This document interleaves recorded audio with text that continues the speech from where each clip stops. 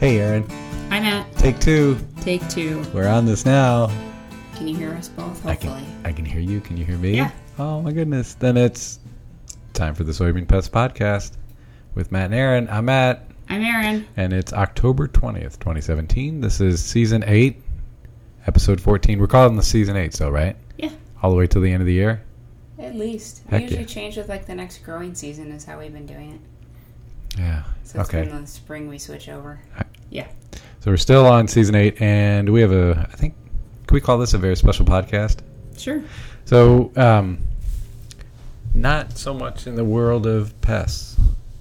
What? Not There's even other things to talk about? close to soybeans. Okay. This is where we're going to do probably a spin-off series. I think you had a teaser last time. Yeah. As I remember. You dropped the ball a little. You dropped a hint. Yeah, what did I say? You said we're going to talk about insect coffins. Insect coffins. Yes, we are. Did I ask you this question? Probably not. This will be our fun insect trivia for today. Okay. Who or what goes into a honeybee-shaped coffin? Bees. Oh, that's interesting. So I met, and this is the topic of today's special edition podcast, I got to meet with Eric Anang. Yeah, I think I pronounced that right, or maybe Eric Anang. A-N-A-N-G. Eric is from Ghana in West Africa, and his family are members of the Ga tribe or ethnic group.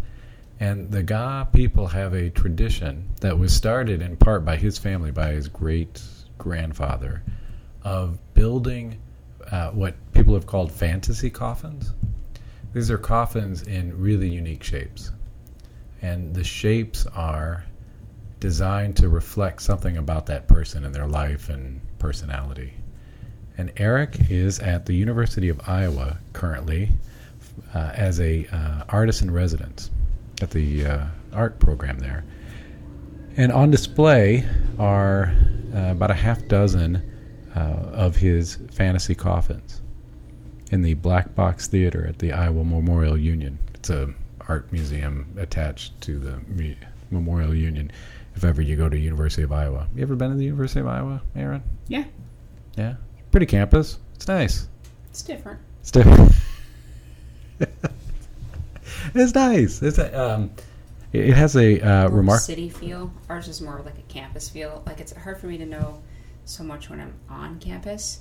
I feel like I could just be walking down like a busy street. Yeah. Like, I know, like, because of the Quad, Curtis, Beardshire, like those classic areas in Ames, I'm on campus. I don't always feel that way when I'm at the University of Iowa. Yeah, It feels like buildings. I could see that because it is a bigger town, and they've got spread out. The campus itself is more spread. Ours is like pretty tight. Mm-hmm. Yeah. And the river there kind of separates the campus, and also it's big. It's bigger than us. Yeah. But to be fair, you know what? It's not a contest. It's not a contest, but I think I'm being completely objective when I say our union's better, our student union's better. Theirs is more kind of business office-y. Mm-hmm. Ours has this like really nice kind of lived-in feel. Hey, but this is not a podcast about student unions on land-grant universities. This is about insect coffins. And I got a visit yesterday to go see Eric and his display and the different coffins.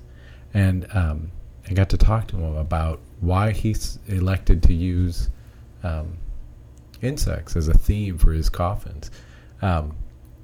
And it started with a phone call that I got from an art curator there, Corey Grundlack. I hope I'm pronouncing Corey's last name correctly. He curates the African and Asian collection there. And Corey had invited Eric to be an artist in residence. And in talking to Eric about what he would produce as part of the coffins that he would make in Iowa, Eric said, one of the things he's been thinking about is making a coffin in the shape of a lightning bug. And the reason that he picked a lightning bug was because he had just come back from Ghana. He lives in the United States, and he travels back and forth quite a bit. But he had just come back, and he had noticed that there were no lightning bugs. in his hometown. And that was part of his childhood, was seeing lightning bugs. And he described what I think many Midwesterners do. Kids, collecting lightning bugs, putting them in a jar, kind of shaking them, seeing them light up. And he said he couldn't see any flying around. He didn't see, and it was kind of disturbing to him. And he matched it with the large-scale expansion of sort of urban homes, urban neighborhoods that have torn up a lot of grassy areas where he would go out and collect these lightning bugs. And Corey asked me, he's like, well, is anybody doing research, any entomologist focusing research on lightning bug conservation and interested in Africa? And I know, I for our listening audience, Aaron's eyes went up. I was like, yeah, that's not a big topic for us here, because in central Iowa, and I think throughout the Midwest, lightning bugs are really common. They're not hard to come by in the midsummer. But in urban areas, like what Eric was experiencing in West Africa, harder to see these things. And I think what Eric is experiencing is what ecologists talk about as the sixth wave of extinction. In that overall, across the globe, we're faced with a remarkable drop in the abundance and diversity of a lot of living things. And that the anticipation is that with that drop in abundance and the loss of natural habitat, we're going to start to see a lot of extinctions, if we haven't already. And this is going to rival the historical extinction events that have occurred in history, in the history of the planet. Kind of a bummer, right? That's a big bummer. Yeah, and coming from a guy who builds coffins, yeah. Morbid topic. Yeah. But one of the conversations I got into Eric with was, I don't do lightning bug research. Like I said, it's not something that would really resonate with people here because we see a lot of lightning bugs. But there is this concern for the decline of pollinators, especially bees. And that's something that you and I and others here on campus are concerned about and are working on. And Eric's like, oh, well, that's interesting. I didn't know that. Well, smash cut to me showing up to his exhibit yesterday, and there it was. It was a bee-shaped coffin. Mm-hmm. And I'll send you some pictures. Maybe we could post them on the text or in the text box. And it's amazing to see a bee that size. And he talked about the structural problems with building these coffins such that they represent the thing, you want the audience to see, but still are a functioning coffin, because they have to take a step back here. The funeral services in West Africa, it's an event. It's a 3 to 4 day event where they carry the coffin with the person through town to their place of final rest. And he's like, these coffins, they have to look nice and they have to be sturdy and make it the whole way. Yeah. And he's like, he gets people who ask for things, and he has to work through them to make sure that it'll look good, mm-hmm. and fulfill their requirements, but still be structurally sound. And he said he had some technical difficulties with putting the body of the casket from the thorax all the way to the abdomen, mm-hmm. and still hold it all together.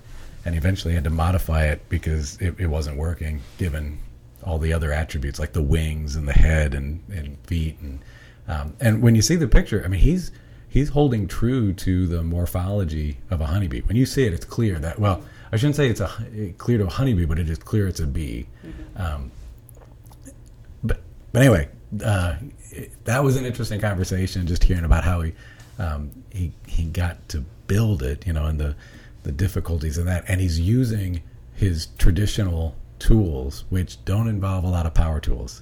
He was showing us how everything is hand nailed in, because they don't have electricity. They don't have those pneumatic nail guns. Mm-hmm. They don't have screws. Mm-hmm. They have to use really simple nails, and these things are uneven.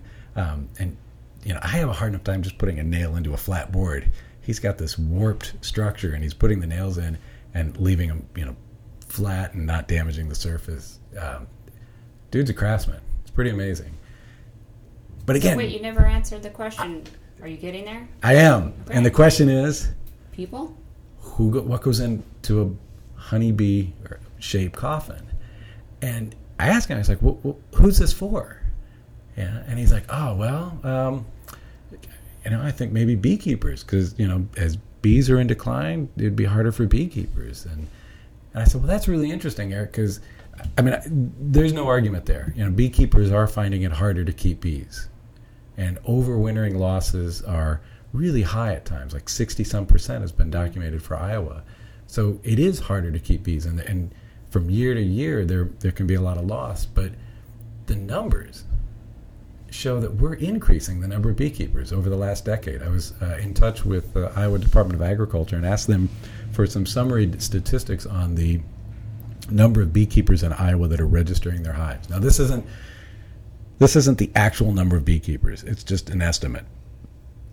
And it's an estimate of those beekeepers that are registering their hives on their website and now through the Driftwatch. Yep. And what has happened since the data were starting to be kept is that from 2008 to now, we've doubled the number of beekeepers that are registering their hives in Iowa. And I think that's probably indicative of we're increasing the number of people beekeeping. And I've heard this from other people, that there are a lot more hobby and sideline beekeepers now in the United States than there were a decade or so ago. Does that make sense to you? Yeah, it makes a lot of sense. Not necessarily more bees, but more beekeepers. Yeah. Well, and with more beekeepers, there's the opportunity for there to be more honeybees, maybe. Yeah. So, in going back to Eric's question, or my question to Eric is, what do you put in a honeybee-shaped coffin? Would it be beekeepers? Well, beekeepers aren't going extinct. If anything, they're increasing. And honeybees, highly, highly unlikely that honeybees are going to go extinct. They're part of this symbiotic relationship with humans. We basically domesticated the honeybee. And as long as there's humans, there's likely always going to be honeybees because of that symbiotic relationship. But in terms of wild bees, of which there are estimated some 4,000 species in North America alone, that's not guaranteed. And Eric's eyes kind of lit up, and he goes, really? And that's when he came back to his lightning bug story. He's like, yeah, that's what I was thinking about with building a lightning bug coffin. He said, I'm not building it for me. I'm building it for this loss of these critters. He didn't use the word critters, but, these insects that I used to see, that I used to cherish as a child. And then he goes, did you see that report on CNN? And I was like, yeah, I knew exactly what he was talking about. This just came out in PLOS ONE. An article from some scientists in Germany have reported a 75% reduction in the amount of insects that they're finding in Germany. They did a survey and they compared it to some historical records. And the amount of just insects flying around present in the environment has declined by 75%. And there's a lot of reasons for that. And likely there are multiple reasons all happening at the same time. But it's interesting to me that not only are scientists seeing this, but so too are artists. And these artists, like Eric, are starting to reflect it in their work. And it's sobering.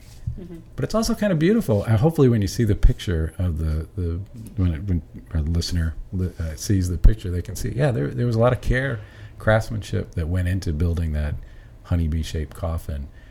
Don't know yet what the lightning bug coffin looks like. He's still building that. And he was showing me some of the models, and it's going to be impressive, the detail. And he's got, I think he's got as a goal to show that with the wings extended, with the elytra lifted. I was like, Eric, that's really challenging. He's like, yeah, he's pretty easy. Yeah, he's going to try. So what's the answer? I feel like you didn't satisfy me with your response. You're not satisfied. I don't want to put in a coffin that's shaped like a honeybee. Well, so Eric and I were talking, and he's like, "Yeah, so what bees are going extinct?" I said, "Well, I can't. I don't know, but I know that we have listed recently the rusty patch bumblebee as endangered." So you're going to put that in the coffin? But here's what I told him. I said, I don't think we need to bury that just yet.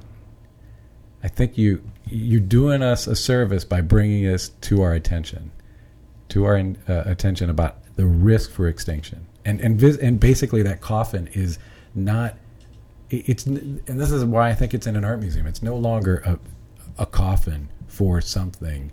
It's a coffin for an idea, for a process of extinction, and hopefully it's something that we're aware of, but we don't actually use.